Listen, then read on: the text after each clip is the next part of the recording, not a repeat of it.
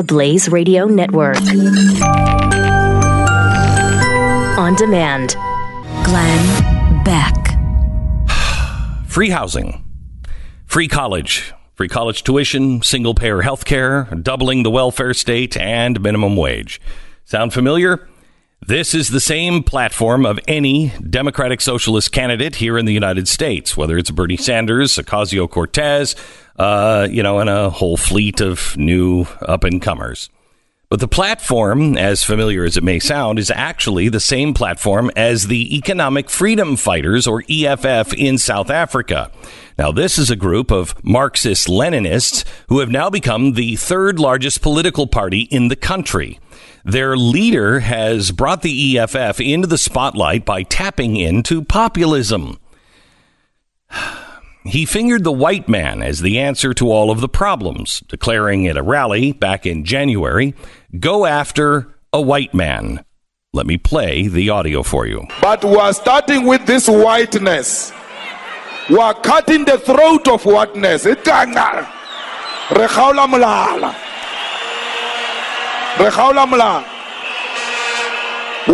regaula mulala ko PE kwa nga fedile ga yona. He also in that same speech started to talk about he just wants to know who these white people are. He wants to know what religion they are. He wants to know where they come from originally. He wants to know how long they've been here.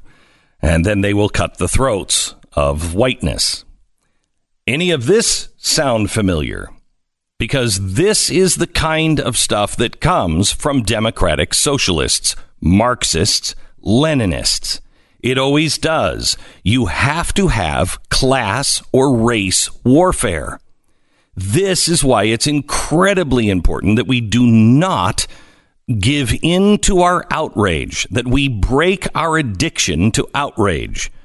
Because if we don't, we will be led down this same path where the only answer is kill the other side. The EFF's numbers and popularity have grown so large now that they were actually able to force the African National Congress to begin seizing white-owned land owned by white farmers, and giving it to black South Africans. The policy has now begun. The new state law says that white farmers will be offered fair market value for their land by the government. If they turn it down, the land will be seized anyway. Fair market value for a piece of land that they have just seized included $1.37 million for a piece of land that is valued in the open market at $13.7 million. It's only a tenth of what the farms are worth. Obviously, a slap in the face. After turning it down, they received this letter. Notice is hereby given that a terrain inspection will be held on the farm at 10 a.m. in order to conduct an audit of the assets and a handover of the farm's keys to the state. This farm is just the first of many. This is exactly what happened with Lenin and Stalin. What they do is they blame the rich farmers. Then they kill or take the land away from the rich farmers. Then they give those farms to the people. The people don't have experience that the rich farmer has. They were rich for a reason. Then the country starves. A report earlier this month showed that 139 white-owned farms have been targeted now for seizure. So what happens if the farmers refuse to leave their land? These are the moments right before catastrophe. And it all began with a small group of Marxists and Democratic Socialists that were able to capture the national spotlight by harnessing hatred. We don't have land redistribution here yet, but the rise of democratic socialism and Marxism in South Africa should sound uncomfortably familiar. Look at what the New Left is doing and saying here in America. They are categorizing each of us into groups and to identities and turning us one against the other. social class against social class, race against race, gender against gender. Today's social justice is the undercover name for yesterday's bourgeoisie, proletariat workers' revolution. It is Marxism coming from the flank rather than straight ahead. You'll never hear this from a democratic socialist, but heed this warning. Marxism leads to violence every time. I ask you today to pray for the people of South Africa, both white and black. The whites that will be killed, the blacks that will have to live with it for the rest of their lives, and the children that will have to grow up now in chaos and violence. Pray for the people of South Africa, but also pray that we don't actually go over this cliff as we get precariously close to the edge.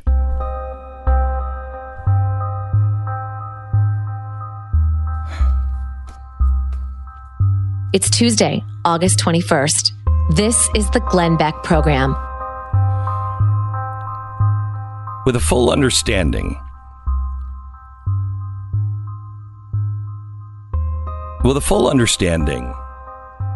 of there are many things that I believe that I shall never say, but I shall never say the things that I do not believe. With the understanding of where the world is going and how easily it is to remove voices now for quote-unquote hate speech, I deliver this next segment with nothing but respect for other people's viewpoints.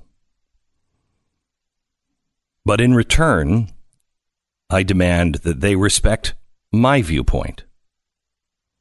If we cannot come to a place to where we can say, well, we see the world radically differently, but you're still my neighbor. If we cannot come to that place, the only thing left is to silence one another, and when that doesn't work, to shoot. Remember, first you suggest, you nudge, then you shove, then you shoot. We are well into the shove category. I will shove your voice towards mine or out of the public square. There is new guidelines on that they want to teach our children about safe sex. And as I read the guidelines, I thought to myself two things. One, the warning that I have told you over and over again from a woman named Paulina. She was one of the people that saved the Jews in Poland. She was about 90 when I met her. She had lived with this secret on what she had done and how many Jews she had saved. She started when she was about 16 years old in World War II. And when I met her, she was old and gray, but still as shy and quiet. She couldn't talk about it for a long time until the Iron Curtain came down, because that would have been wildly unpopular to be a Christian that saved Jews in the former Soviet Union. So it wasn't until the 1990s that she could tell her story, or people could tell her story for her, as she was very shy. I sat down with her with my family, and I asked her, I believe the tree of righteousness is in all of us. What do I do to water it? She said to me, you misunderstand. The righteous didn't suddenly become righteous. They just refused to go over the cliff with the rest of humanity. So as I read this today, I thought to myself, this is the cliff. This is one of them. And I will not go over the cliff with the rest of humanity, come what may. Here is the new LGBTQIA safe sex guide. Historically, when sex education was introduced to the general public, content was focused on puberty education for cisgender people, heterosexual sex, pregnancy prevention, and a reduction of STIs. During that time, there was a great deal of stigma and discrimination associated with being lesbian, gay, bisexual, transgender, queer, intersex, or asexual. Gender-inclusive terms such as non-binary and trans had yet to enter the mainstream language and culture. This historic context and rampant homophobia and transphobia created a foundation where most sex education curricula didn't acknowledge the existence of LGBTQIA and non-binary individuals. Sex programs were instead developed based on an assumption that those receiving the information were solely heterosexual and cisgender. That's why this safe sex guide is aimed at understanding the nuance, complex, and diverse gender identities, sexual orientation, attractions, and experiences that exist in the world, which vary across cultures and communities. We need an LGBTQIA inclusive safer sex guide because traditional guides are often structured in ways that presumes everyone's gender: female, male, non-binary, and trans. No. They presume everyone's gender is the same as the sex that they were assigned at birth: male, female, or intersex, or differences in sexual development. Sex education resources often use videos and pictures and diagrams to portray important information, though these images and videos have historically failed to reflect and provide information about same-sex and queer relationships. These guides also often unnecessarily gender body parts as male parts or female parts and refer to sex with women or sex with men, including those who identify as non-binary. Many individuals don't see body parts as having a gender. People have a gender. As a result, the notion, excuse this clinical language, as a result, the notion that a penis is exclusively a male body part and a vulva is exclusively a female body part is inaccurate. By using the word parts to talk about genitals and using medical terms for anatomy without attaching gender to it, we become much more able to effectively discuss safe sex in a way that is clear and inclusive. For the purposes of this guide, we refer to the vagina as the front hole instead of using the medical term. This gender-inclusive language that's considerate of the fact that some trans people don't identify with the labels of the medical community. Okay, I'm not. No. No. No. No. No. I am not teaching my children, nor will I ever comply to removing the medical term and teach my children about sex using the words front hole. I'm sorry. No. You want to do that? That is fine. But I will not comply. When we first started having this conversation about homosexuality, I am a libertarian. I was never against gay marriage. What I am against is forcing a church or a group of people to live within the standards someone else sets. So, if you want to get married, go get married. No skin off of my nose. But do not come to my church and tell me what I must believe or do. My faith is sacred to me, and it is just as much a part of me as anything else. I cannot change what I believe and still be me. Now, it's interesting because, remember, you're teaching that gender is what you believe, and you cannot change that. Well, then I would say my religious philosophy is the same. I wasn't born with it. It's what I believe. I will not tell you what to do, how to live, how to speak. Do not tell me what to do, how to act, what to say, how to think. You are not the boss of me, and I am not the boss of you.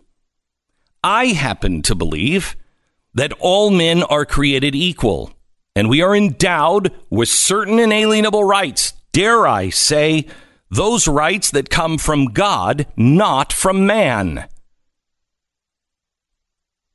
And those rights include life, liberty, and the pursuit of happiness. I am not a hater for saying no. No.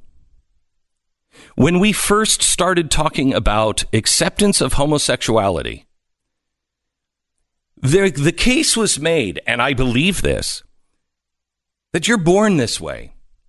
Many people, I believe, are absolutely born feeling differently. I believe it. There's no scientific proof of it, but I believe it. I've seen children. Children are born with their own personalities and their own, their own thing. And no matter what, it's pretty hard to deny that natural thing that each of them come out with. They all have their own personality and their own style and their own thing. And every single homosexual person that I've ever known, loved, or just even met would not choose that lifestyle. Now that's changing. But let's not get so arrogant that we forget how horrible it was for a long time to live in the shadows. I know people who prayed every single day, God, please remove this from me.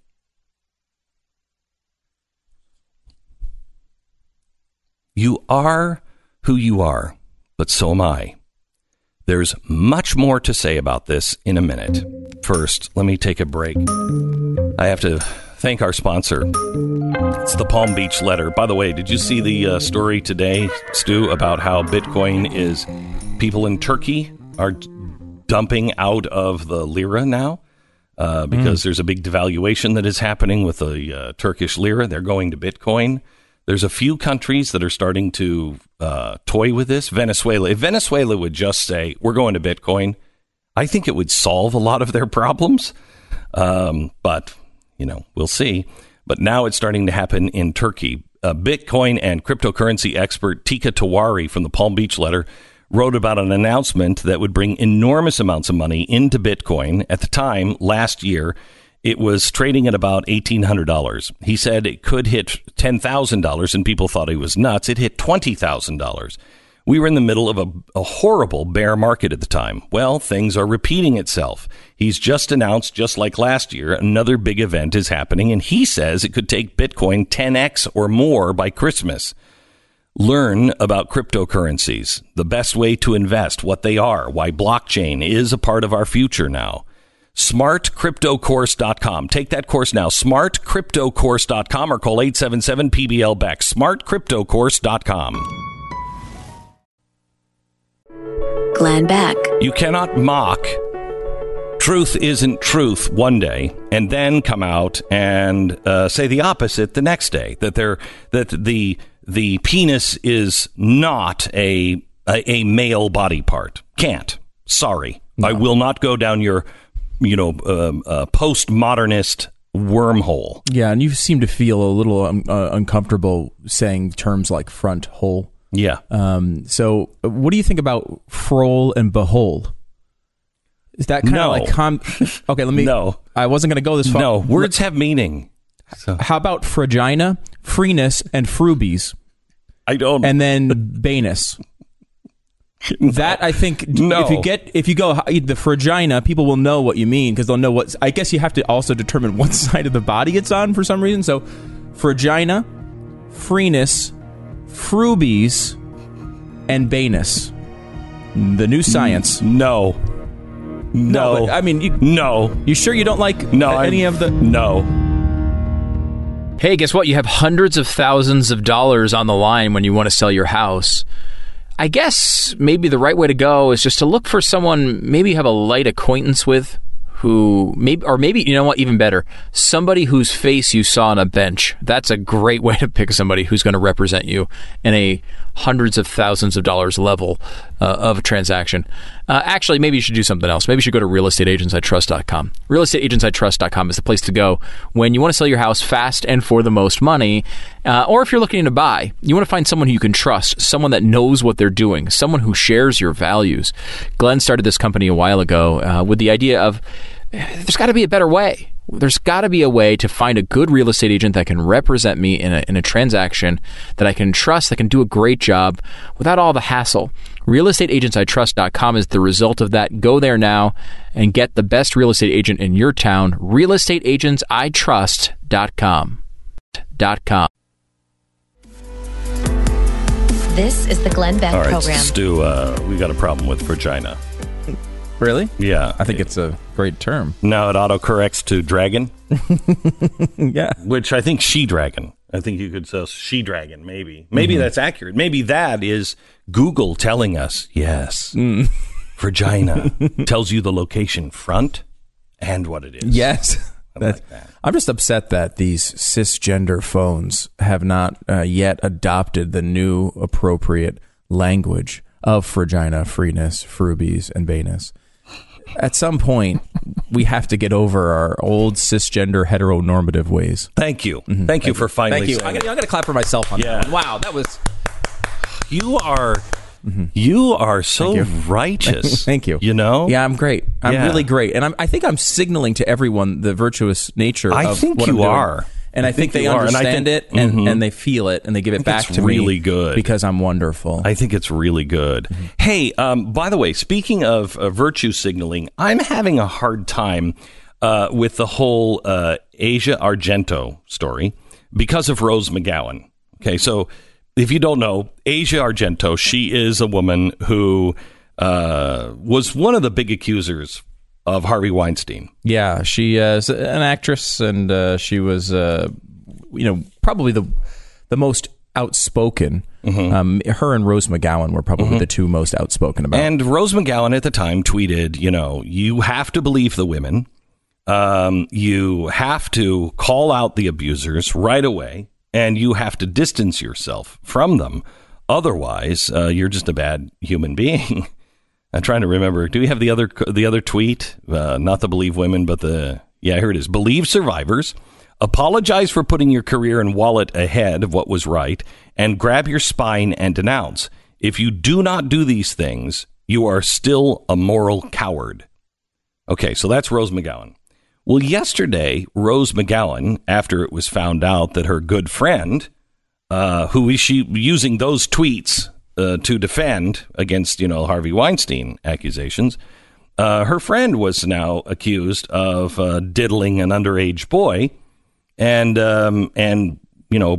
pretty much paying him off $380,000. That's more than pretty much. That's a pretty good payday there, I would say. $380,000 is it's a lot of money. It's a lot of money. It seems like you don't typically. I mean, this is what we heard every single time that there was an accusation against the male. You don't pay someone $380,000 unless you've done something wrong. We certainly heard it about Donald Trump when he paid $140,000 to Stormy Daniels. We heard that over and over again. That you don't pay someone $140,000 unless you've done something wrong. Yeah. So now Rose McGowan has come out with a new tweet. And this new tweet is, none of us know the truth of the situation, and I'm sure more will be revealed. Be gentle. Wait a minute, Rose. Did she just call herself a moral coward? Yes. I mean, were you not just telling us that you had to believe the survivor? Yeah. It's interesting because when you have personal information about one of the two individuals involved in one of these situations, sometimes you judge it differently. Maybe the additional information you have causes you to pause and judge the situation not out of anger and moral outrage, but as factual information that you've received about a person, an individual. And, hang on. It might also be that you don't even know the person, but you say, hey, there should be a process. We shouldn't just be a lynch mob. Yeah. I mean, that should be your default position, in my view. It has not been the view of our society for the past year and a half. But now that it's turning around on the actual hashtag #MeToo founders, it is starting to be, well, wait, let's have some due process. We saw this with Al Franken. We saw this with Lena Dunham had a situation like this where she was tweeting defense of someone accused. Well, Al Franken is still being excused. I don't know if you heard Chelsea Handler. But Chelsea Handler had... I can almost always say no to a question like that. Yeah. Well, here's what she has said now about Al Franken. You mentioned the Me Too movement. When it comes to the Democratic Party, they have tried to purge, politicians who have faced allegations. I know you were a supporter of Al Franken in the past, and he hasn't ruled out running again. Should he? I love Al Franken, so yes, I would love for Al Franken to run again. Really? Despite, there were like 8 allegations against him. But have women putting their arm? I don't want to diminish. Stop. No, they weren't about him putting his arm around. It wasn't the picture. It's what that woman said happened to her all during a comedy tour before that picture was taken. That was the last insult. Remember, he assaulted her backstage and forced himself on her and jammed his tongue down her throat. Allegedly. But we have to believe the accuser, don't we? Well, you know what? No. So there were 8 people that said this about Al Franken. All right, now go back to her. Of women putting their arm, I don't want to diminish anyone's legitimate claim of feeling like they've been assaulted, because that's your feeling. But I think there is a very big difference of a man putting his arm around you. He's a comedian. I've touched people's breasts and genitals. I can't imagine how many times in photos. That's just, that doesn't excuse it, but it's something, that's not a rape, that's not sexual assault, and it's not repeated behavior over and over again. Okay, so wait a minute. So is she saying because she's a comedian, because she's a celebrity, she can just grab people's genitals? I don't know if she's saying you can do that, but she's saying she has done it. She has done that. So she's not necessarily giving advice, but she is bragging about how many she may have grabbed in the past. She is bragging about that, yes. Okay. All right. I'm just trying to think if there's anything else that seems similar to that. But now it's totally... Now it's totally okay. And did you notice she also said, I don't want to dismiss anyone's legitimate claim. Oh, legitimate? Was that legitimate rape? I remember when that used to sink politicians and we'd never hear from them ever again. But she didn't say legitimate claim of assault. She said legitimate claim of feeling as though you were assaulted. Yes. Because that's just feelings. No, see, this is the problem with postmodernism. As Ben Shapiro says, facts don't care about your feelings. It's a fact. You were either assaulted or you were not assaulted. You can feel that you were assaulted all you want, but that's really a problem with you, and I'm not going to delve into your sickness. I am not going to verify and condone and coddle your illegitimate feelings of being assaulted if the assault didn't happen. The same way we don't coddle someone who did assault someone who doesn't feel like they did anything wrong. Correct. You don't. It's about what happened, not about how they feel about it. It's the facts, not the feeling. And look, I think she's actually right in the aspect of there is a major difference between Chelsea Handler jokingly grabbing somebody in a photo and somebody who is actually assaulted, like from Harvey Weinstein. There is a line there. That doesn't mean that either one is a good idea. But there's clearly a difference. Do you know anybody in your life? I mean, we know comedians. Do you know anybody in your life that can legitimately say, I can't even count the number of people I've grabbed by the genitals in a photograph? I happened to be watching an Office episode the other day. And in the Office episode, Dwight and Pam are trying to decipher whether Jim is attracted to the new office worker.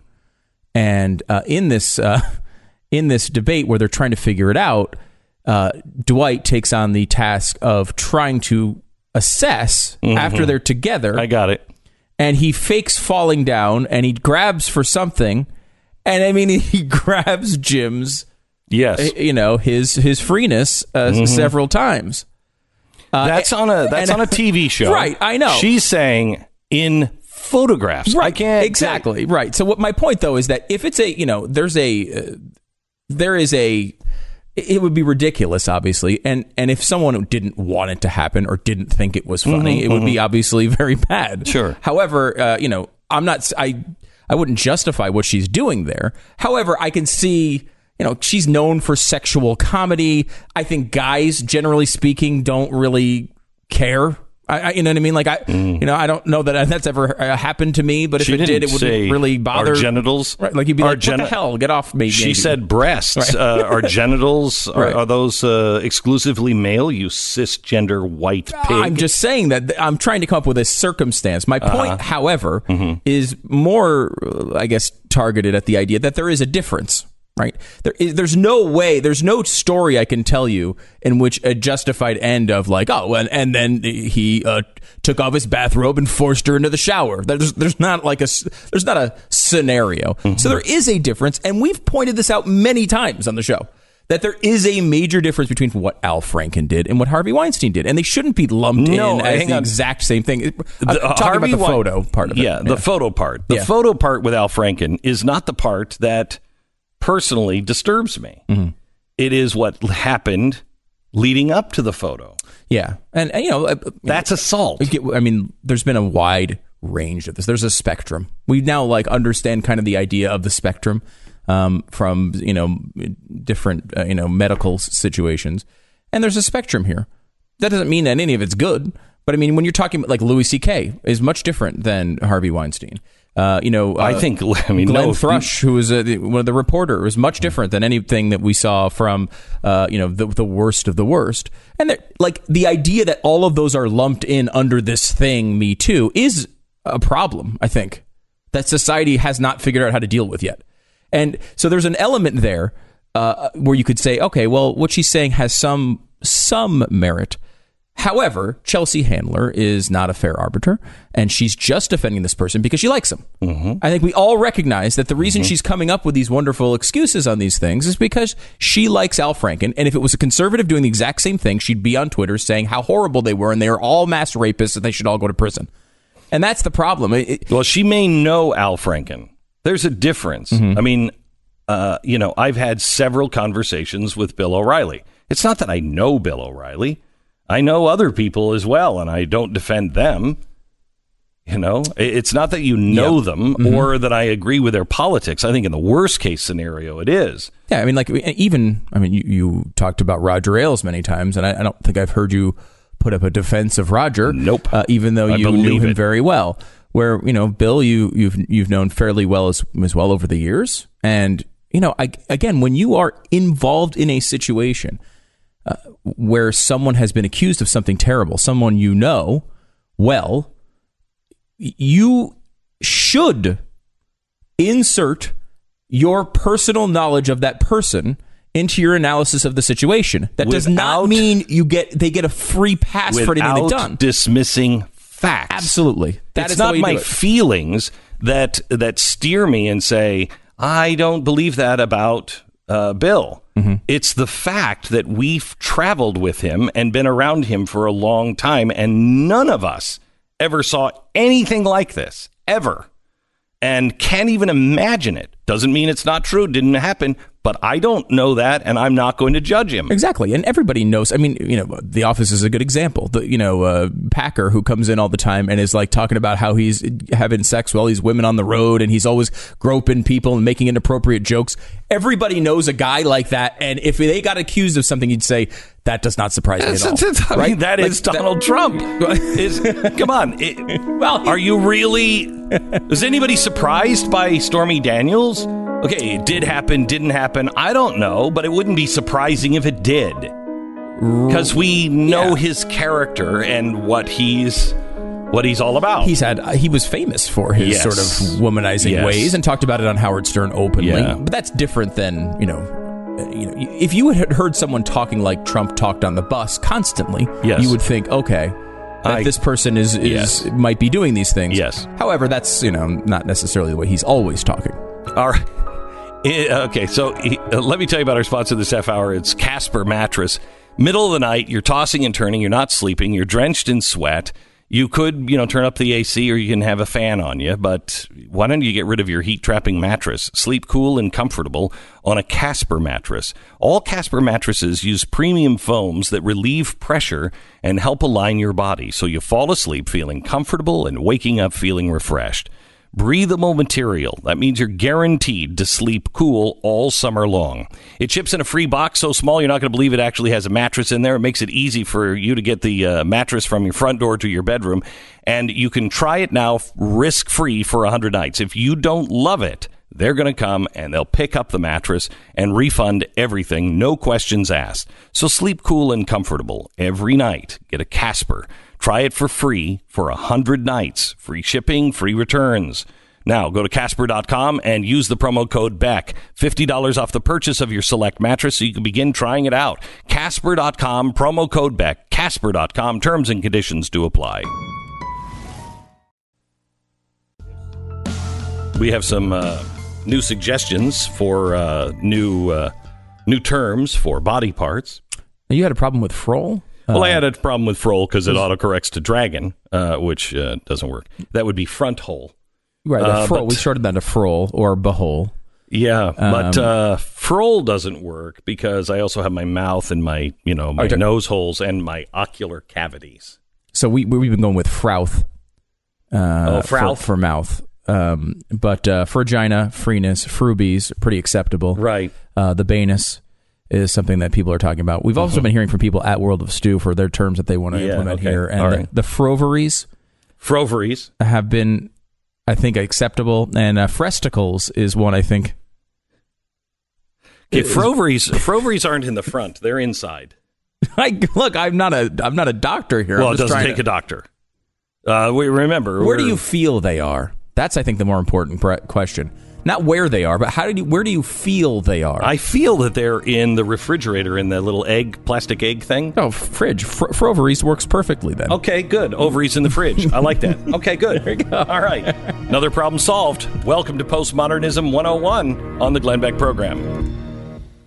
Glenn Beck. Washington Times published an interesting op-ed a few days ago. It's a list of conditions, criteria that, in author L. Todd Wood's words, would be used to destroy society. He said, quote, "If I want to destroy an enemy society and I had a long-term focus, I wanted to do it, stealth and effectively, I would make the society destroy itself, and I'd take away the ability for it to defend itself. So I would do the following. Step 1, I would destroy the religious ideals that brought the country together and held it together, allowing it to thrive and be exceptional. In short, I would destroy, in the West, Christianity. 2, I would destroy the family, the fabric of society. I would tear apart the nuclear family that produced stable children, future contributors to the nation's wealth and power. A society that does not reproduce is a dying society. 3, I would promote the concept of toxic masculinity and extremist feminism. What better way to make a society less masculine, less able to field a strong military? In short, I would feminize the male population, making it less effective in battle. 4, I would destroy the education system. I'd plant Marxist professors throughout the university system, teaching new generations nothing about American history, but filling their heads full of communist nonsense and propaganda.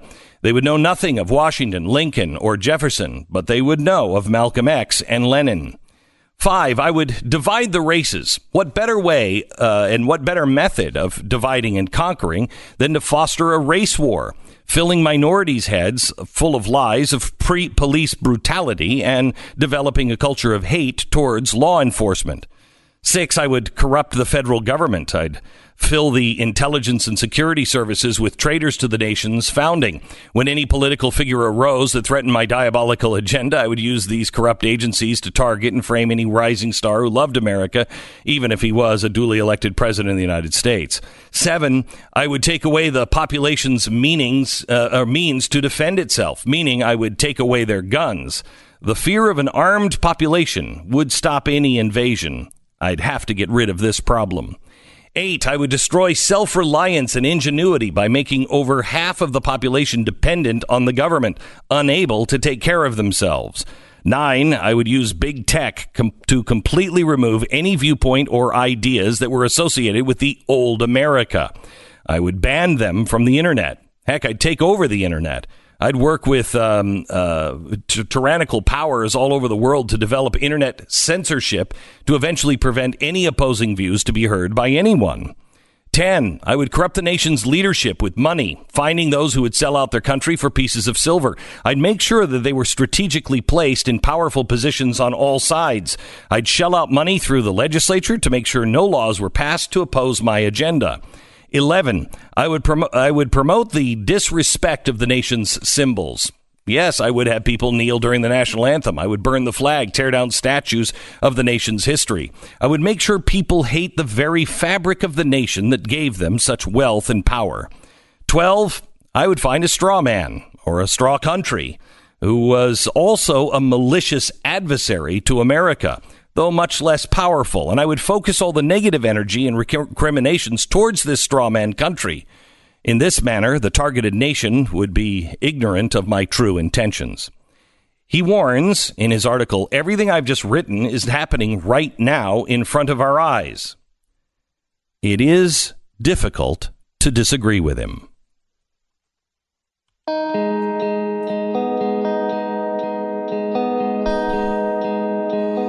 It's Tuesday, August 21st. This is the Glenn Beck Program. My new book, Addicted to Outrage, comes out here in the next couple of weeks. September 18th is when it's available in stores. I ask you to go to Amazon and pick up a copy. It is not just a look at what's happening today. Some of it is very, very funny. Some of it is pretty terrifying. It's a look at today, tomorrow, and our history. And it asks in the middle of it 5 important questions that we have to ask ourselves as a nation. If we want to save the Western society, is it worth saving? Are we good or are we bad? I use the example in the book of Winston Churchill. I'm a huge Churchill fan. But if you were from India, Churchill was a monster. So which is he? Is he good or bad? Arthur Herman is the author of Gandhi and Churchill, a finalist for the Pulitzer Prize, but he's also the author of one of my favorite books, Freedom's Forge. It came out a few years ago. And I've wanted to have him on the show for quite some time, but he's here with us today. Arthur, welcome to the program. How are you? Yeah, I'm doing very well. It's a pleasure to be on. Hey, are you going to send me a copy of your new book? Yes, I will. If you'd send me a copy of Freedom's Forge signed, I would cherish it. Delighted to do that. Yeah, Freedom's Forge, and we'll get into it in a little while. Freedom's Forge is just a tremendous history book that I think everybody should have. I appreciate that. Let me go back to Churchill and Gandhi. Sure.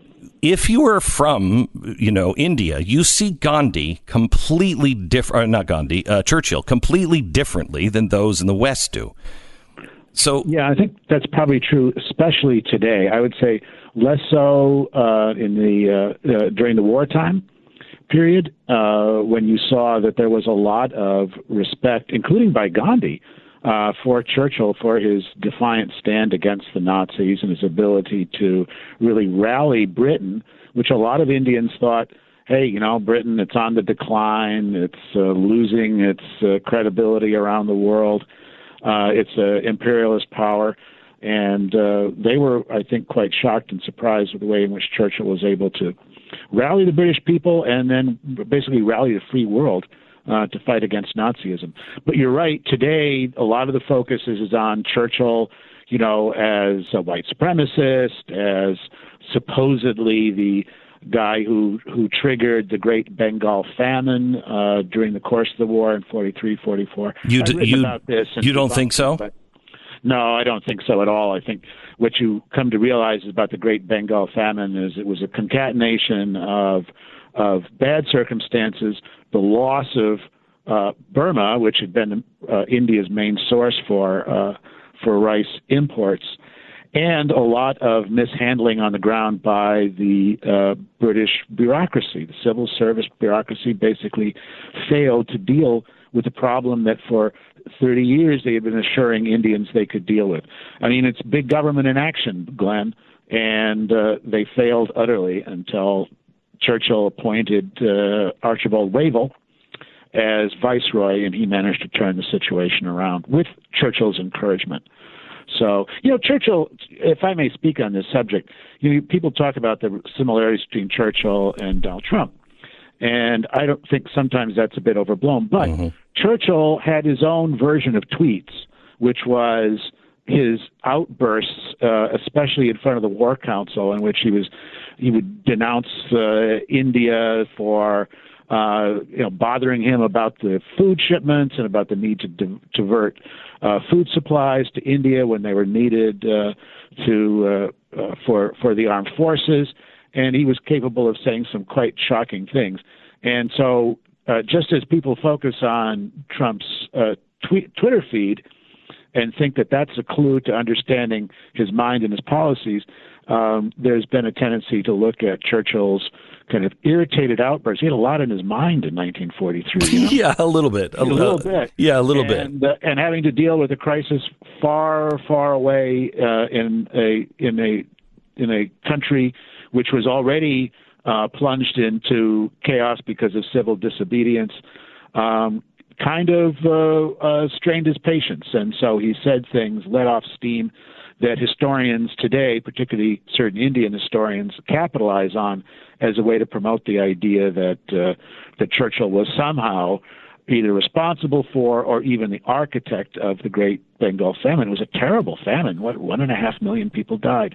So, but Churchill's responsibility for this shrinks away when you look at what the real situation was and understand it in the course of the history of India under British rule. Talking to one of my favorite authors and historians, senior fellow of the Hudson Institute, Arthur Herman, author of Freedom's Forge, also Gandhi and Churchill. Wouldn't you say that all great men are both good and bad when you look back through the eyes of today's history? That there is no perfect man. Gandhi was a racist as well. He didn't see the plight of the Africans, which was very similar to his own in India. He didn't want to be seated on the same train car with an African.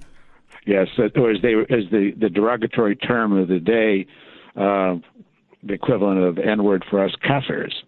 And Gandhi was fairly contemptuous of the blacks in South Africa. But that doesn't.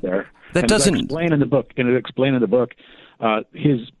He began his civil disobedience campaigns in South Africa to call attention to the plight of Indians living there, who he believed, I think correctly, should be treated with the same rights as any other British subjects.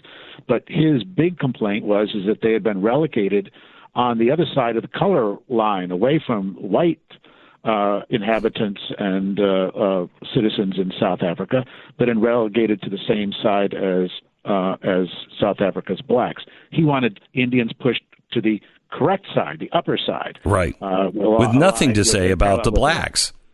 Very little to say about that. It was not his concern, and it was not an issue that really motivated his multiple visits with the British with regard to the Indian presence in Africa generally. He was a nationalist. I mean, and this is one of the things that I think both he and, as I explain in the book, both he and Churchill were both very strong nationalists. And Gandhi has come to be given a kind of this universalist, globalist kind of agenda because of his pacifism and his belief in passive resistance. But he was an Indian nationalist from beginning to end. And that's what drove him, and that's what that was his legacy. So do you walk away feeling the same way about Gandhi and Churchill, that you could just concentrate? What I'm driving towards is we're asking now if America is a good place or a bad place. It's both.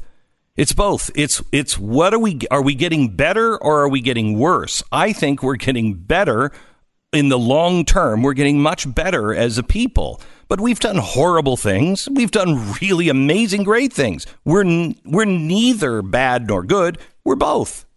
And that's what a proper study of history should bring, Glenn, and also of the study of historical figures. I think you're absolutely on the mark here. And, and I've written about, look at my record of biographies, the Gandhi and Churchill book, my book on Douglas MacArthur, reaching back almost 20 years, my book on Joseph McCarthy. I did a book on McCarthy, and what I explained in there is that, there was a lot of bad about McCarthy. There was a lot of good, too. He was onto a real issue, namely the communist conspiracy to subvert the U.S. government, and the way in which it had infiltrated into the federal government in the 1930s and 1940s. And people were outraged because, in many cases, people want a villain. They want saints and villains. Yeah. So can we? And it's really hard to do. It's really hard with a handful of characters in history. And I think you know who they are. Yeah. It's really hard to find ones in democratic Western societies who fit either one of those bills. So let me break here, and then I want to pick it up because I think McCarthy is a really great example. I first started reading about McCarthy and realizing, wait a minute, he's not this black cloaked Darth Vader villain every step of the way. He really did have some things right. But if we can't recognize that nuance, because we're now in a society where you're either 100% in the boat or on the train, or you're 100% off the train. And that's not where a healthy society should be. We'll pick it up there when we come back. Arthur Herman, you must read his work, especially start with Freedom's Forge. It's just remarkable. We'll talk about it here in just a second. Let me tell you about our sponsor this half hour. It's Goldline. Goldline's new Silver Maple Flex is a bar that is great, made by the Canadian Mint. It allows you to break off smaller pieces for barter and trade. It's about the size of a credit card, and you can just snap it apart like that. And now you have, instead of a credit card size bar of silver, you have little teeny pieces of silver, and it comes in, what is this? This is a 1/4 ounce. It comes in 1/10, 120 ounces. And so you can use this to barter, because if things ever get really bad, I mean, God help us. But remember, yesterday we were talking to that woman from Venezuela who said, I just want to remind you, Venezuela was like America, and we went nuts, and look at us now, and they are starving to death now. Well, that could never happen here, luckily, Glenn. Yeah, luckily it'll never happen. Never will happen. All done by the Royal Canadian Mint. I want you to check it out. Call Goldline, see if it's right for you. Else can be held in your IRA for precious metals. It's goldline.com. Call them now. Goldline.com. 1-866-GOLDLINE. 1-866-GOLDLINE or goldline.com. Author, historian, senior fellow at the Hudson Institute, Arthur Herman is joining us. He's written several books. You need to read them all. Freedom's Forge, Gandhi, and Churchill are two that I can't recommend highly enough. Arthur, can you draw parallels between today and the Red Scare. Are we facing a new form of McCarthyism, except it's now the hunt for those who will not abide with postmodernism? Yeah, I think there's a lot of truth to that. And what we come to realize is when you really study the history of intellectuals, right? And that'd be an interesting book, wouldn't it? Sort of intellectuals through history, particularly in the modern age. And what you come to realize is that contrary to their own self-image, they don't tend to be really supporters of liberty and freedom. You look at the role that for example, German academics played during the Nazi period, when they basically closed ranks with the government, expelled their Jewish colleagues, and signed petitions lining up in support of the Third Reich. During the 1930s, you had a similar groupthink on the far left, supporting communist and fellow traveler organizations, signing petitions, which got them into trouble in the 1950s. And then in the 1950s, when there were attacks on dissent and scrutiny from government about the curricula that was being used in classes in sociology and in the social sciences generally, and literature, the universities, with a few exceptions, basically went along with the attacks. When Bertrand Russell, for example, the British philosopher, was denied entry into the country because of his atheism, there were some academics who stood up for his right to speak, even if they disagreed, like Sidney Hook, and there were others who did not, many others who didn't. And I think what we're seeing right now is that the radicalization, the long march through the institutions, remember that line from the 1960s, has really come into its own in the American academy, in the humanities, in the liberal arts, and in the social sciences. And what they've done is to create a kind of, I'm going to use this term, intellectual gulag, in the sense that if you don't adhere to the party line, if you or even waver from it or express doubt about the wisdom of having such a party line, then punishment is meted out to you, not beatings and attacks, unless, of course, you're Charles Murray, but with being silenced and being denied tenure and coming under attack. The difference, of course, Glenn, and the irony is that this is all being done not as a result of government pressure being put to bear on institutions, as was the case, with the universities in Nazi Germany or universities during the so-called Red Scare. This is pressure coming from within, from administrators and radicals. If you look at Nazi Germany, though, a lot of that was internal pressure as well, not just from the government. I mean, especially when it comes to science.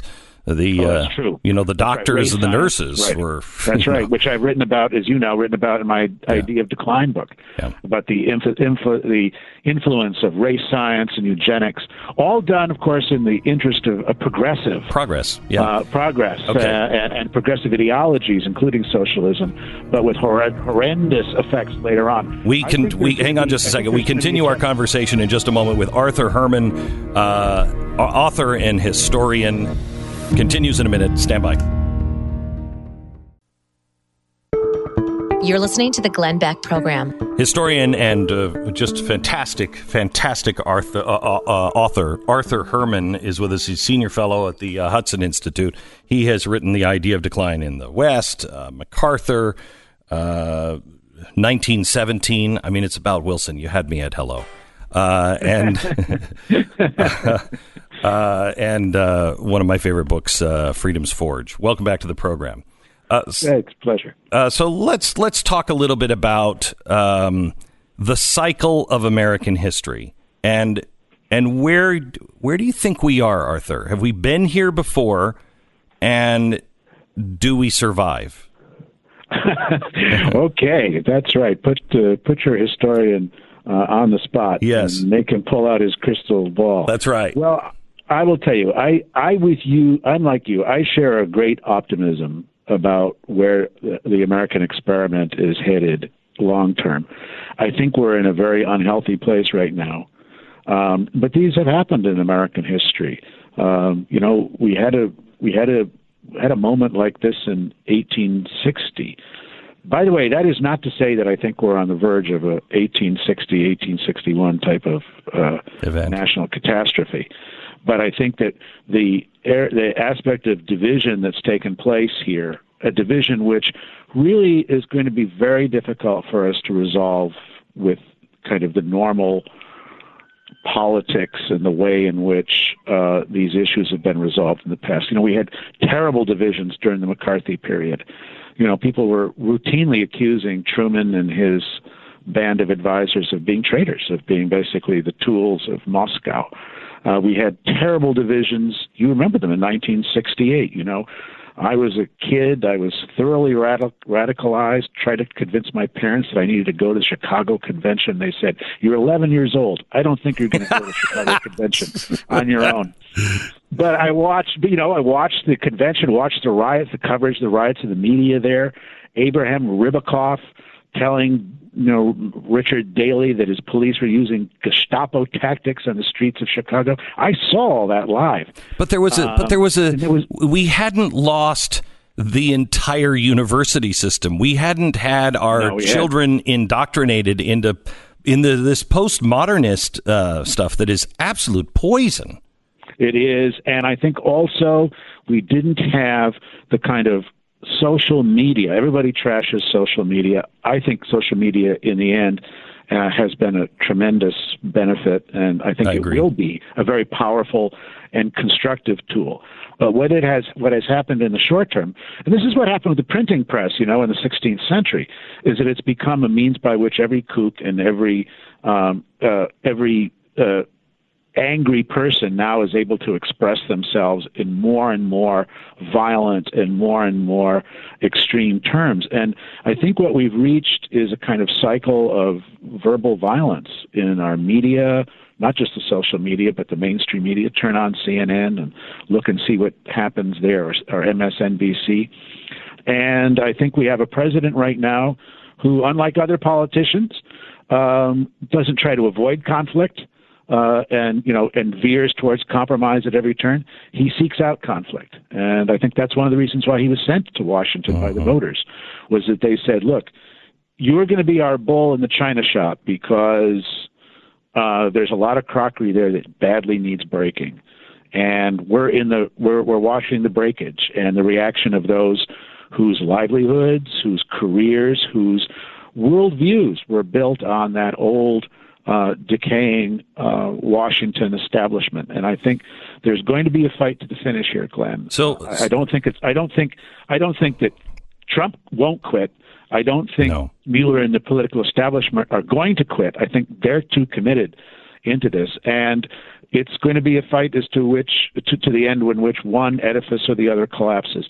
I think the Washington establishment is the one that's going to be the loser in all this, and I think that we are going to come out a lot stronger with a renewal of the American experiment as a result of it, but it's going to be an ugly process.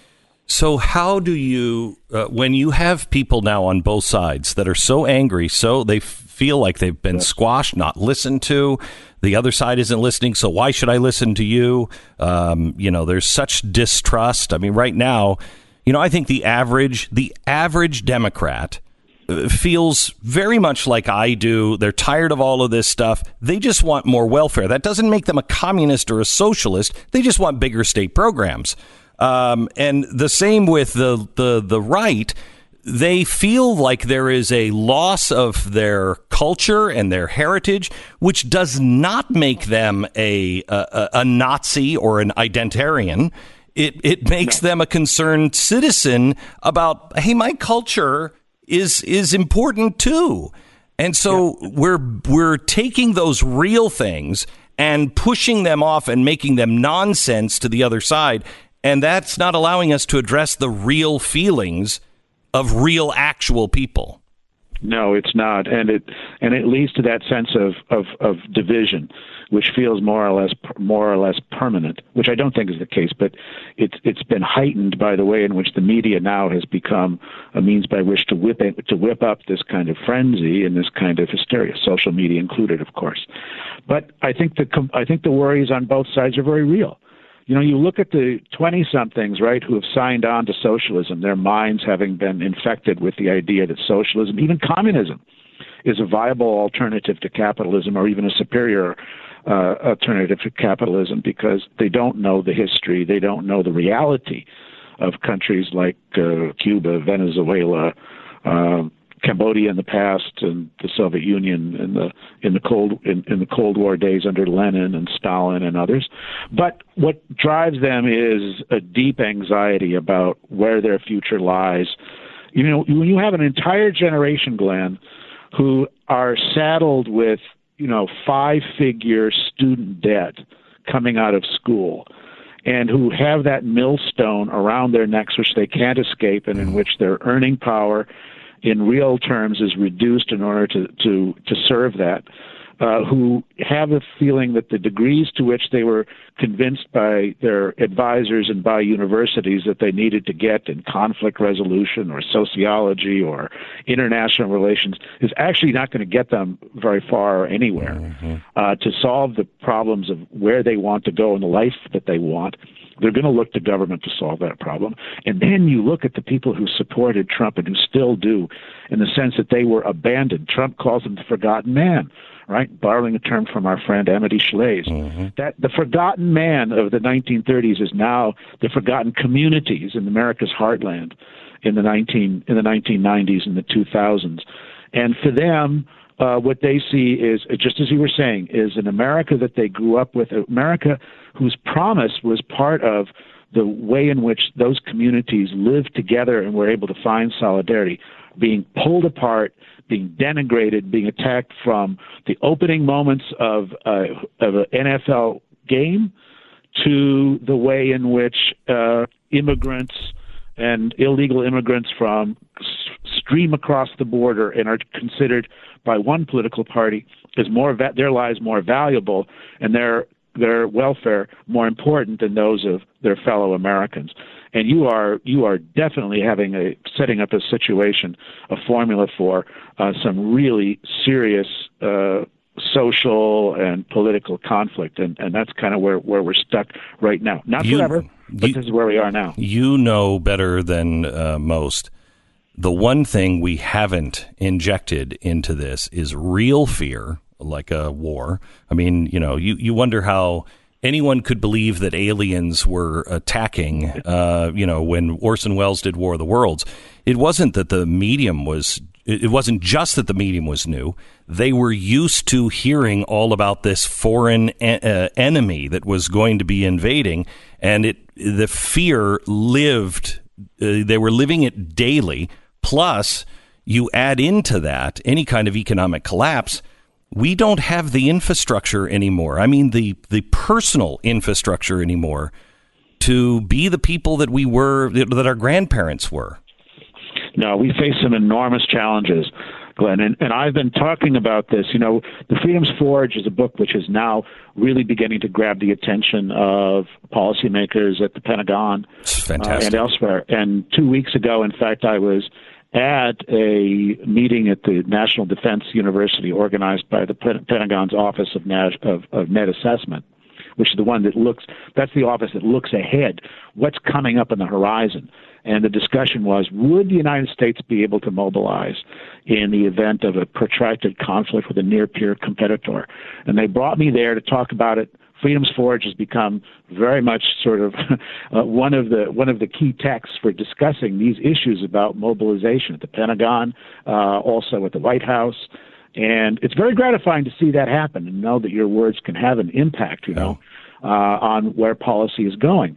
But what I stressed to them is I said, look, from the point of view of mobilization, we've got two issues. One is on the technical and the industrial side. And there's a host of reasons why this is going to become a challenge. You know, our traditional defense industrial base has decayed. There's no doubt about that. We're going to have to look in World War II, we had the industrial base that was necessary and sufficient to mobilize. Today, we're going to have a global supply chain and look to our allies to help. That with the new technologies that underpin weapon systems of the future, AI and quantum technology and 3D printing and robotics, that we're going to have. This is a whole different way of thinking about what an industrial base is. We'll have to look at commercial companies. But Glenn, the other thing that I stressed to them was the real obstacle we're going to face is not in the industrial economic area, it's in the cultural area. In World War II, when Bill Knudsen, as I described in my book, went to meet his fellow colleagues in the auto industry and their suppliers and said, we need you to help build planes, to build parts for planes, to build tanks.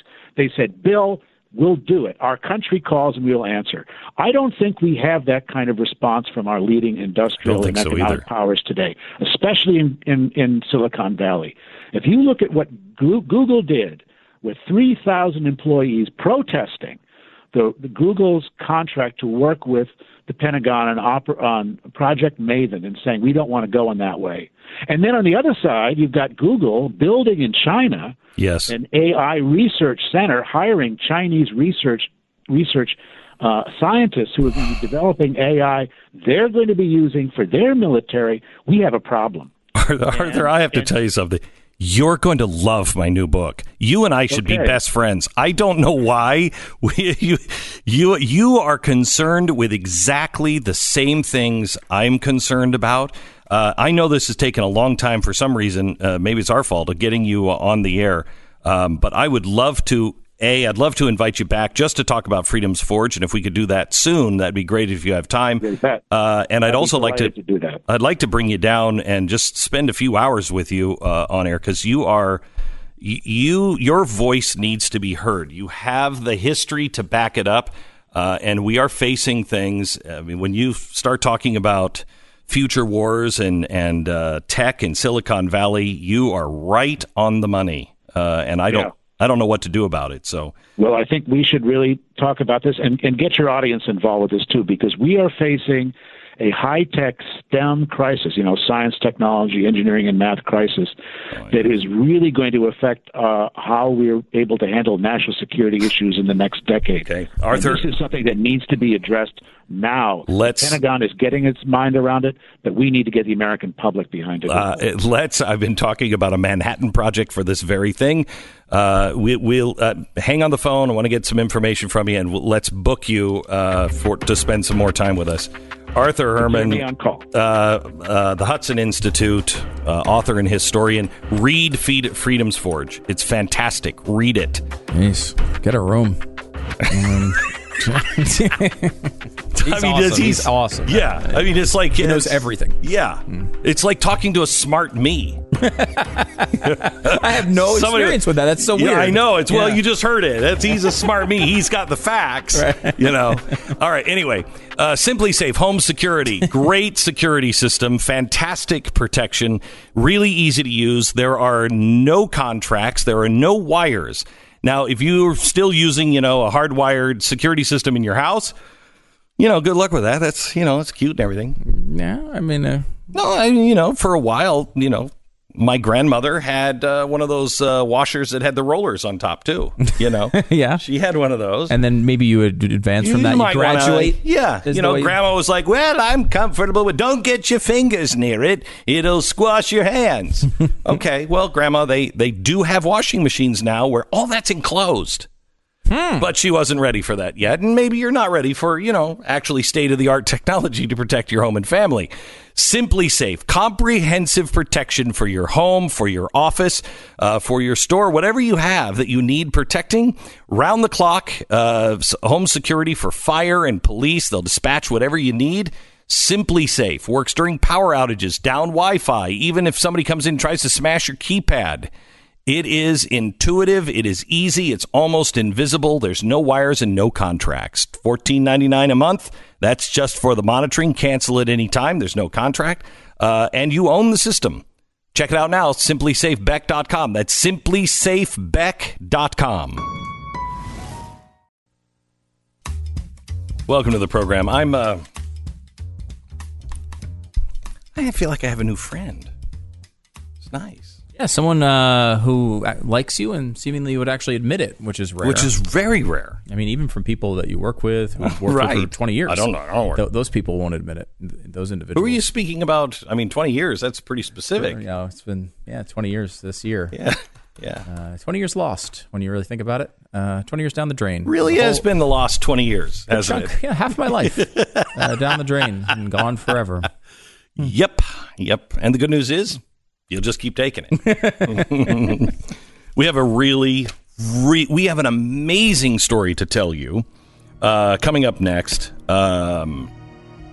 Just hero story after hero story after hero story. You're going to love it. It's coming next. Glenn Beck. It's Tuesday, August 21st.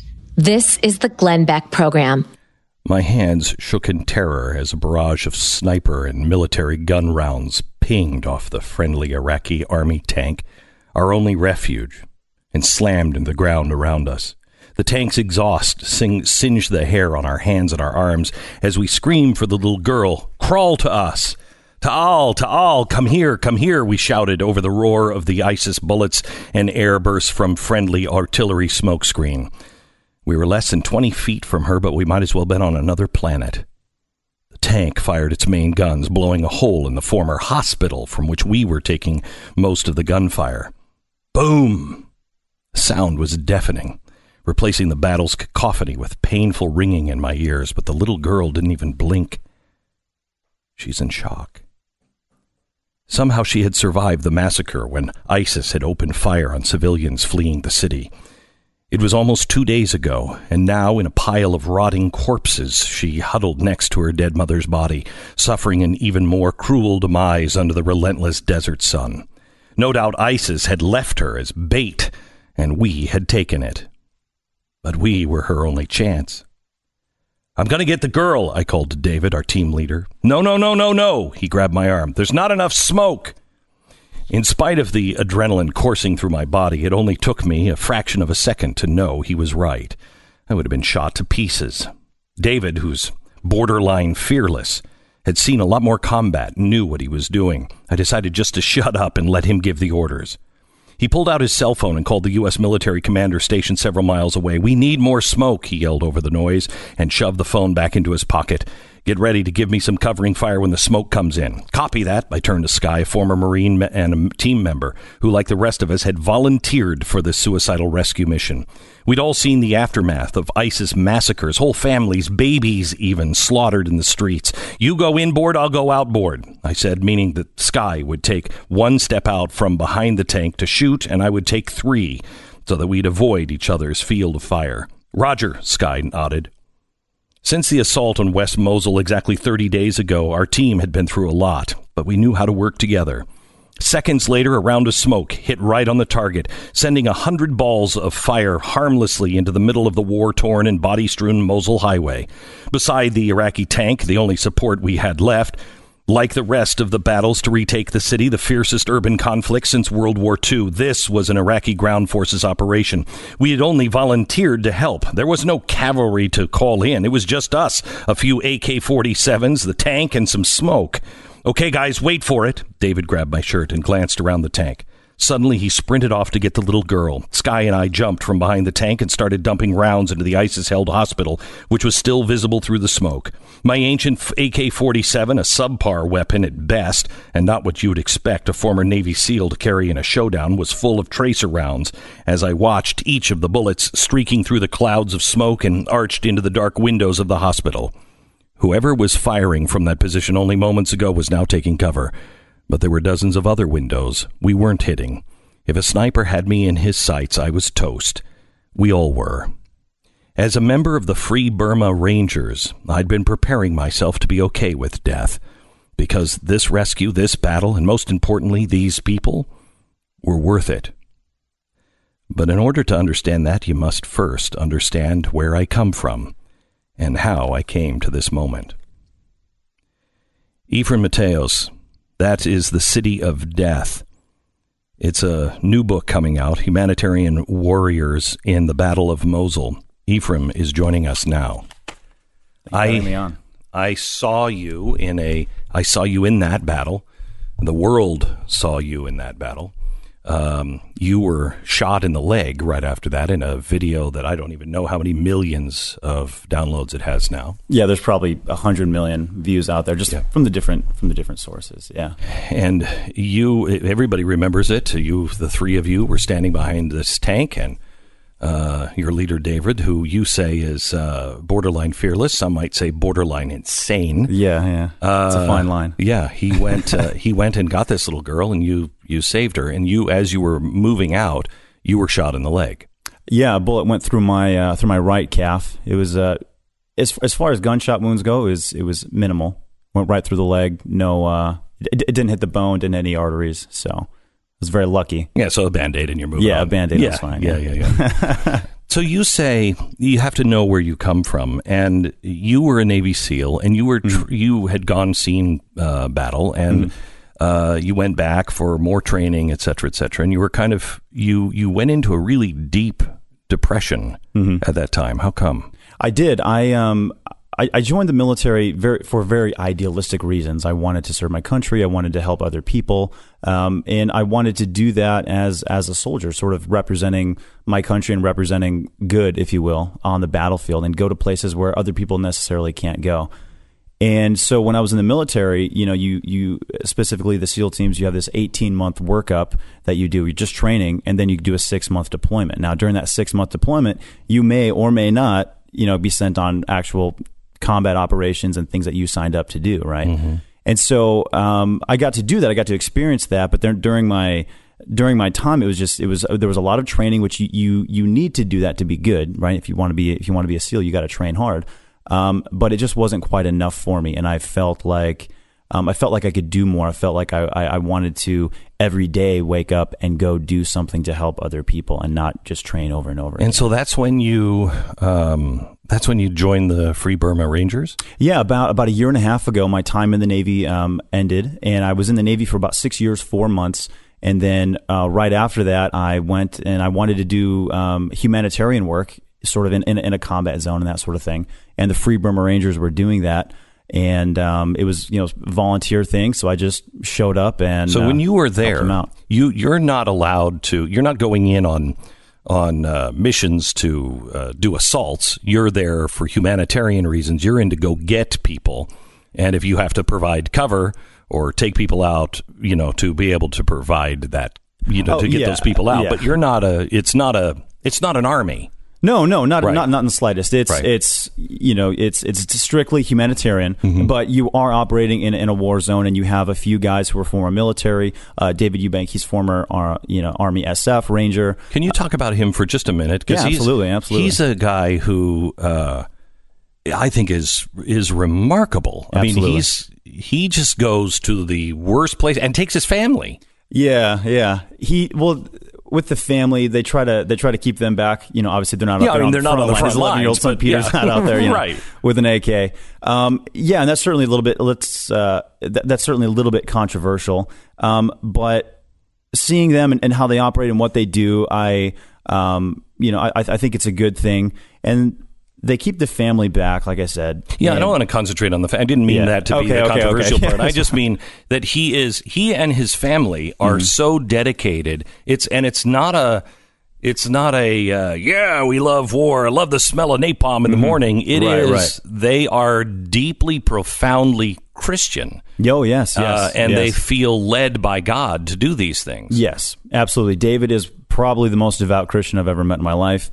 If you ever speak with him, he'll probably pray before you start talking, and he'll probably pray after you finish talking. He just loves to do that. His faith is what drives him and what drives his family to do what they do, and they love what they do. They're passionate about what they do. They've been doing this for 25 years, I believe, with the Free Burma Rangers. That was when it was started back in the 90s, and and they're the real deal. It's not a short term, sort of a quick adrenaline fix. They do this, and they've been doing it for over 2 decades now, and it's their lifestyle. It's what they do. So you just got back from Myanmar, right? Yes. Yeah. I know very little about it. I know that there's the Karen people, right? Yeah, Karen is used. Karen, yeah. And tell me about them. So the Karen, they are a ethnic minority that's inside of Myanmar. So also one thing with Myanmar that other people don't know is Myanmar was originally called Burma. And the sort of illegitimate oppressive government changed the name from Burma to Myanmar, sort of their way of erasing history. Okay. Which, there's obviously a commonality. Evil people tend to do that, right? Yes. And so they're trying to sort of erase that history by calling it Myanmar. So everybody tries to call it Burma. If you're calling it out, you call it Burma. Okay. And there's bad ethnic cleansing going on there. Yeah, that's been going on. So it's a civil war that's been going on for about 69 years right now. So literally as soon as Holy cow. Yeah, it's the world's longest running civil war. As soon as the British left in 1949, essentially the ethnic Burmese, who are the ethnic majority of the country, they were left in power because before the British had shown up, it had been a Burmese sort of monarchy for 1,000 years before that. So, but the ethnic minorities, specifically the Karen and the Kachin, on sort of that north eastern portion of Burma, they had some sort of liberty. They had felt liberty under the British rule, and so they didn't want to give that up. They didn't want to sort of be second-class citizens underneath these ethnic Burmans. So, long story short, the Burma Army launched a campaign, and it's been a full-on war for 69 years to get rid of everyone else that is not ethnic Burmese or Buddhist.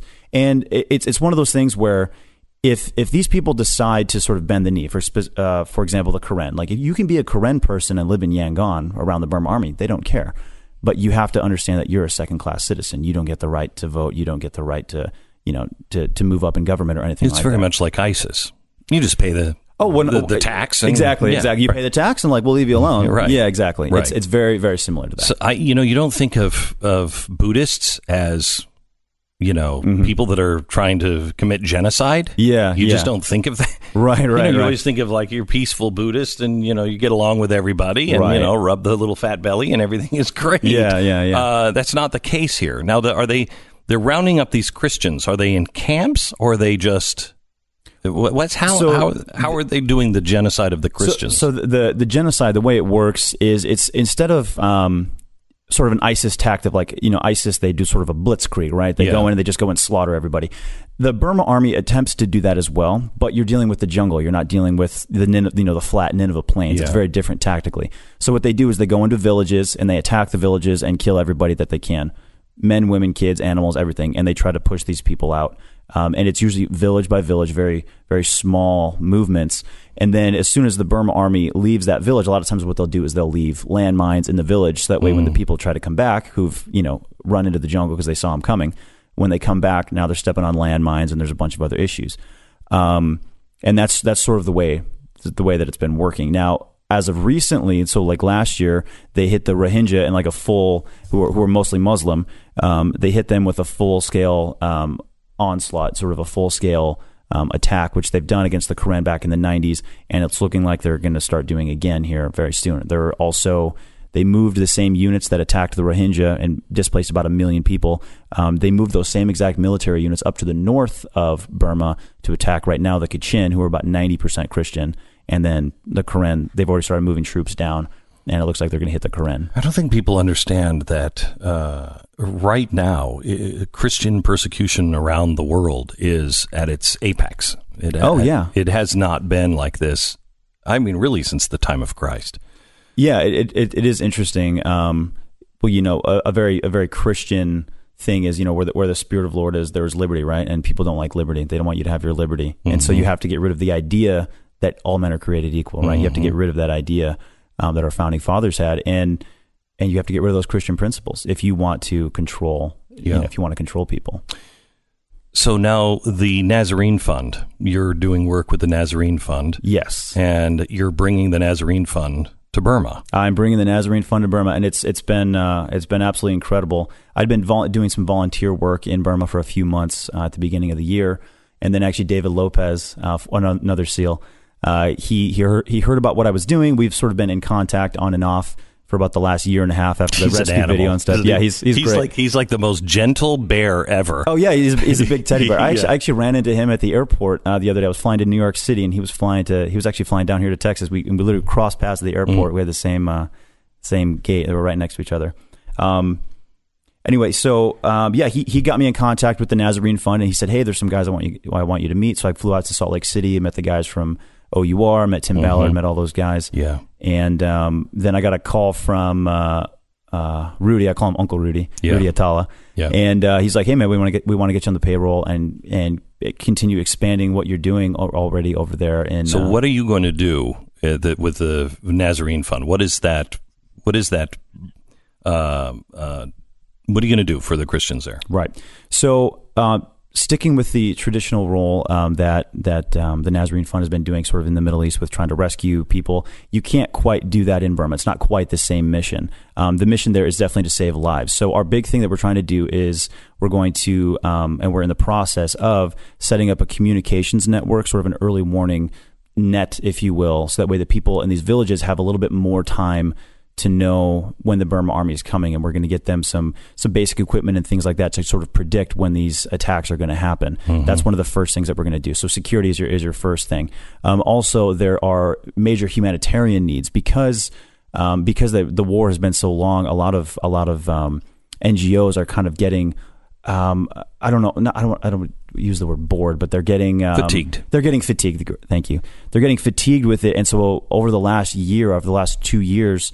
A lot of support for the refugees and the people living on the Thai side of the border who have no place to go. Support for them has been dwindling. So I was just at one of the refugee camps in Thailand, and right now in little neighborhoods of that massive 30,000 person refugee camp, which has been there for about 10 years or longer, I believe. They're already having to start sharing food, and they can't accept anybody. They can't accept any more people. I talked to the guy who runs the camp, and he's like, "We can't accept more people. Like, they can come here for safety, but somebody's gonna have to share food with them." Yeah. So, if you would like to get involved, please go to mercury1.org and join us in our ever expanding quest to save religious minorities and Christians that are in danger. As I said, and this actually all really kind of came down to a rabbi telling me this. Glenn, stop talking about the Jews. You guys are first this time. We're behind you. You're first. And that is true. Please join us with the Nazarene Fund. You can find out more information and donate at mercury1.org. Thank you so much for everything you do. Absolutely. Happy to do it. Sponsor this half hour is LifeLock. Public Wi-Fi at airports, great, but hackers can get into the networks, any kind of public Wi-Fi, and as you're transferring any kind of information, especially to a financial institution, they have you. That's why I want you to look into LifeLock. Lots of threats in today's connected world. That's why the new LifeLock identity theft protection adds the power of Norton Security, which will help protect you against the threats to your identity and to your devices that you can't easily see or fix on your own. If you have a problem, they have agents that are going to work to fix it. Nobody can stop all cyber threats or prevent all identity theft or monitor all transactions at all businesses. But LifeLock with the new Norton Security can see threats that you're going to miss. So I want you to go to LifeLock.com right now and use the promo code BECK. You're going to save 10% off your first year. Plus, you're going to get a $25 Amazon gift card with annual enrollment. That's promo code BECK at LifeLock.com. 1-800-LifeLock. 1-800-LifeLock or LifeLock.com. Promo code BECK. Don't you feel like a slug after meeting people like that? Yes. It's hard to imagine we're the same species. He's 26 years old. Yeah. He doesn't look old enough to have the experiences that he does. I mean, and he got out of depression by serving people. Yeah, and he's accomplished more than we'll ever do. It's interesting. There's a serviceman passed away the last couple of days, and he had been deployed to Iraq nine times, Iraq and Afghanistan 9 times. And, people were saying, like, how can we be a society that would allow someone to be deployed 9 times? And we we should always strive to not ever have to deploy anyone who doesn't want to go. But we have met so many people over the years that believe so strongly in the freedom of others that they will be deployed every day to the end of their lives if they have to. And they regret it when they can't. When they can't, they feel like I should be out there with my guys. I know. And I think you see that here as well. Your life has meaning because he's not being deployed. No, he's not. He's just doing it. He's doing this. Is he didn't work for the Free Burma Army. He didn't work for them. It's all volunteer. The Nazarene Fund, he's going in by himself. He was just there in the jungles by himself, pulling Christians into safety, and went over to the refugee camp to find out what's going on. He's going to do this by himself, a Navy SEAL, and set this whole thing up. And I asked him, I said, so who's your team? And he said, I haven't selected them yet, but they'll all be people, Christians from Burma. He said, because I want them to be able to stand on their own 2 feet in the end. We can't just keep paying for this and have Westerners coming over and helping them. They have to learn how to do it. That's phenomenal. Just phenomenal. Please get involved. Mercury1.org. That's Mercury1.org for the Nazarene Fund. It's amazing work. Be a part of it. So I thought we had... a year to be able to do this, but I don't think we do. I told you about Abraham Lincoln's, all of his clothing that he wore the night of the play that he was killed at, his gloves, all of the personal items, his hat. Those were all held by a private individual from the 1800s all the way up until recently. Finally came to the open market, was sold to the Lincoln Library. They paid $23 billion for all of this stuff. 3 what? Million. Okay. What did $23 billion. No, 23 million. That's a price hat. Yeah. Mm-hmm. But this tells the story. They're about to lose it. They have $10 million left on the payment. It's due next year. And they don't have it. They have $5 million, they think, in matching funds from private individuals. They just have to raise $5 million. So we started 5forlincoln.com. And we ask you just to give $5, and you can get on a renewal thing. So it's once a month, $5 a month to be able to preserve this history. This will go to open market, and most likely will not be seen again. It was held for 150 years in darkness. It'll go into a private collector's hands, and I like things being in private hands, but only if they're being shown. This most likely will disappear. And it's sad. So please help us save this Lincoln piece of history that is just awesome. They have to take it to the auction house, I think, by January. Even though they're a year out from raising it, they need to have a significant dent made by January. So please go to 5forlincoln. And, $5 a month or whatever you can do a month would be great. Help raise this cash to be able to save this important piece of history.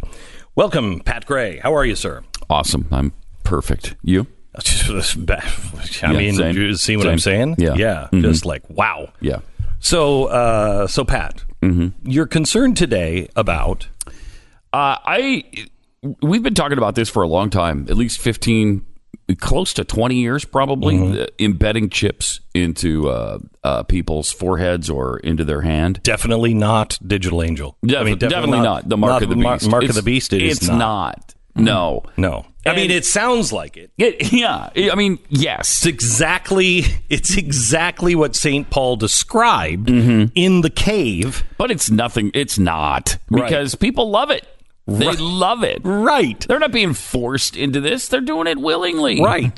There's a company... Well, in China, they're being forced. In China, yes. And, a little closer to home, like Wisconsin. They're doing it there as well. Right. At a surprise in Wisconsin, the progressive state. A company called Three Square Market has 250 employees, and so far 80 of them have voluntarily received the chip. Now, it's super, super convenient. Oh, it is. It's super convenient. Yeah, you can all the doors unlock for you. Right. You just swipe your hand over the scanner. door opens. Yeah, you come to your computer and it automatically puts in your passcode and everything else. It's great. You can go to the company's market and just swipe your hand and buy stuff. Comes directly out of your account. Mm-hmm. It's fantastic. It's great. Really good. I mean, everybody loves it. And I'm sure there's never going to be a time when that could go radically wrong. Like, what do you mean? Well, all they're doing is storing all of your information and your medical information, your financial information, and, just to have that implanted in your skin. Mm-hmm. I just think nothing could go wrong there. We all know that the government will always be benign. All right, so here's the thing. And never work with these companies to gain our information. Right. Okay, so here's the thing. The only trouble I could see, besides this crazy talk that's, the beginnings of the mark of the beast, is you could cut that out. So if somebody wanted to steal your information, you could cut it out. You need to have it... You need to find a way so it fuses with the body. So once you have once you have the chip, right, it can never be removed. And Digital Age, don't they have that I'm not sure. method? I'm not sure.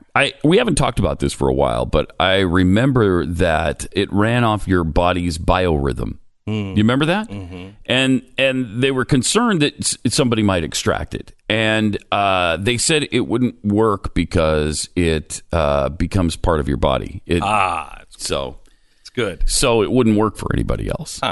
So all they have to do to track you is put one of these inside of you. But you're not doing anything wrong. Why would you worry about it? Well, that's what the Chinese are saying now. Right. I mean, the Chinese are getting it. And China is saying, the Chinese people who, by the way, lose social points. I don't know if you ever saw Black Mirror, but, China is doing what the Black Mirror made light of, in some ways. Brought to kind of the... I don't think that was light. the twilight zone of this generation is Black Mirror.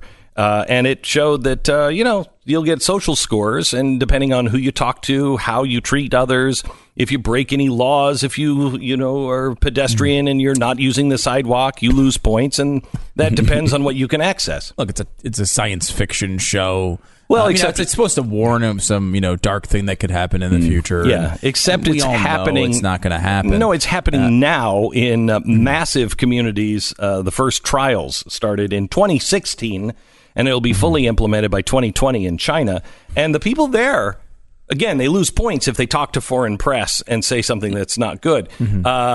But they're all talking to the foreign press, and they all love it. They love it. They love it. They love it too? They love it. They're not doing anything wrong. Why wouldn't they love it? They say, now traffic is perfect. Nobody speeds. Nobody does anything. Wow. It's wonderful. They love it. By the way, this is completely unrelated. I want to make sure you guys know it's completely unrelated. But, sometimes we bring up unrelated stories in the middle of the broadcast. That's what we do. We're covering a lot of different topics. Right. Facebook has begun to assign its users a reputation score, predicting their trustworthiness on a scale from 0 to 1. Wait, that's exactly the Chinese plan.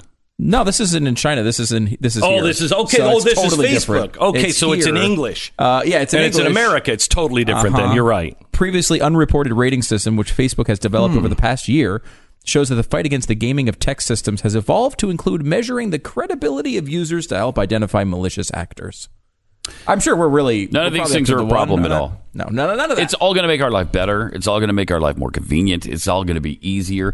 I mean, Sam, all you have to do is comply. One of their software engineers, Sam, says, I use it 10 to 15 times a day. Oh, wow. I love it. Sam likes it. If Sam likes it. I feel like that's enough. Sam, I am. Yeah, right. Yeah. You know what I mean? Mm-hmm. Right. Wasn't he the green eggs and ham guy? Yeah, he won't try it with a box in a fox or something like that. That's probably what happened here, right? Like, he wasn't going to try the digital implant, but then he decided to try it, and he liked it. His friend said, Sam, try it. Try it, I say. Comrade, you're going to love. You like it. So I think it'll be good. I think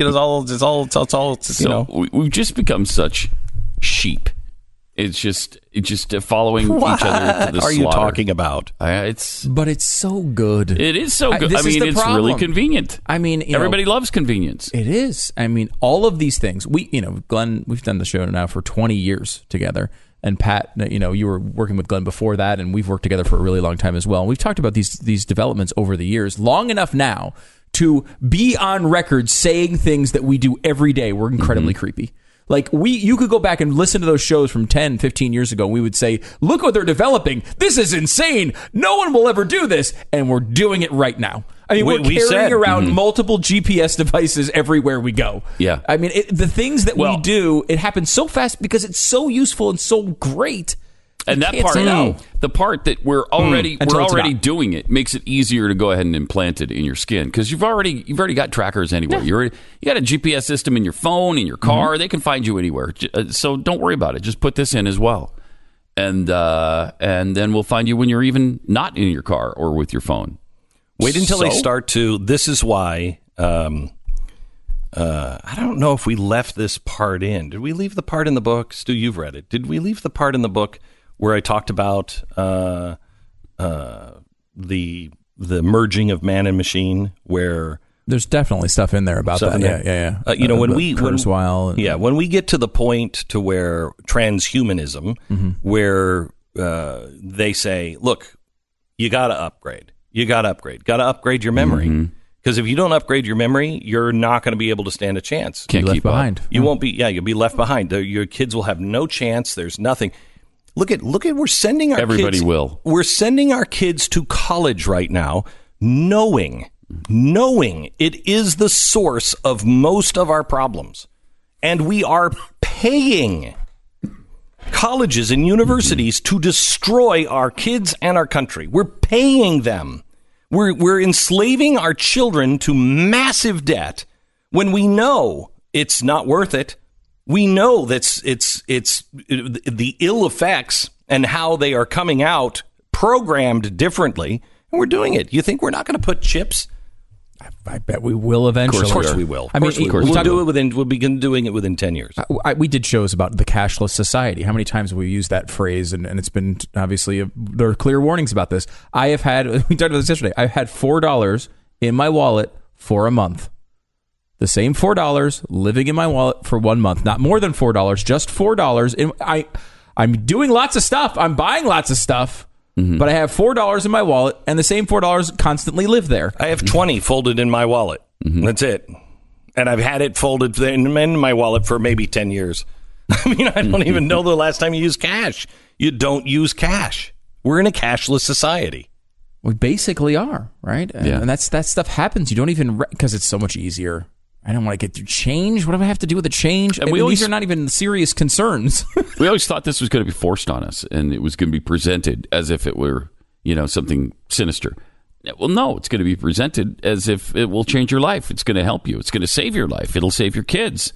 Because if anybody ever kidnaps them, if they have this little chip in them, we'll be able to find them wherever they are. Nobody can kidnap your kids. But isn't that the way? Great. Isn't that the way evil always wins? Yeah. I mean, look at this. You're going to college. Well, it's good. Your kids have to be educated. They're going to have all these great opportunities. Well, no, it's enslaving them to debt.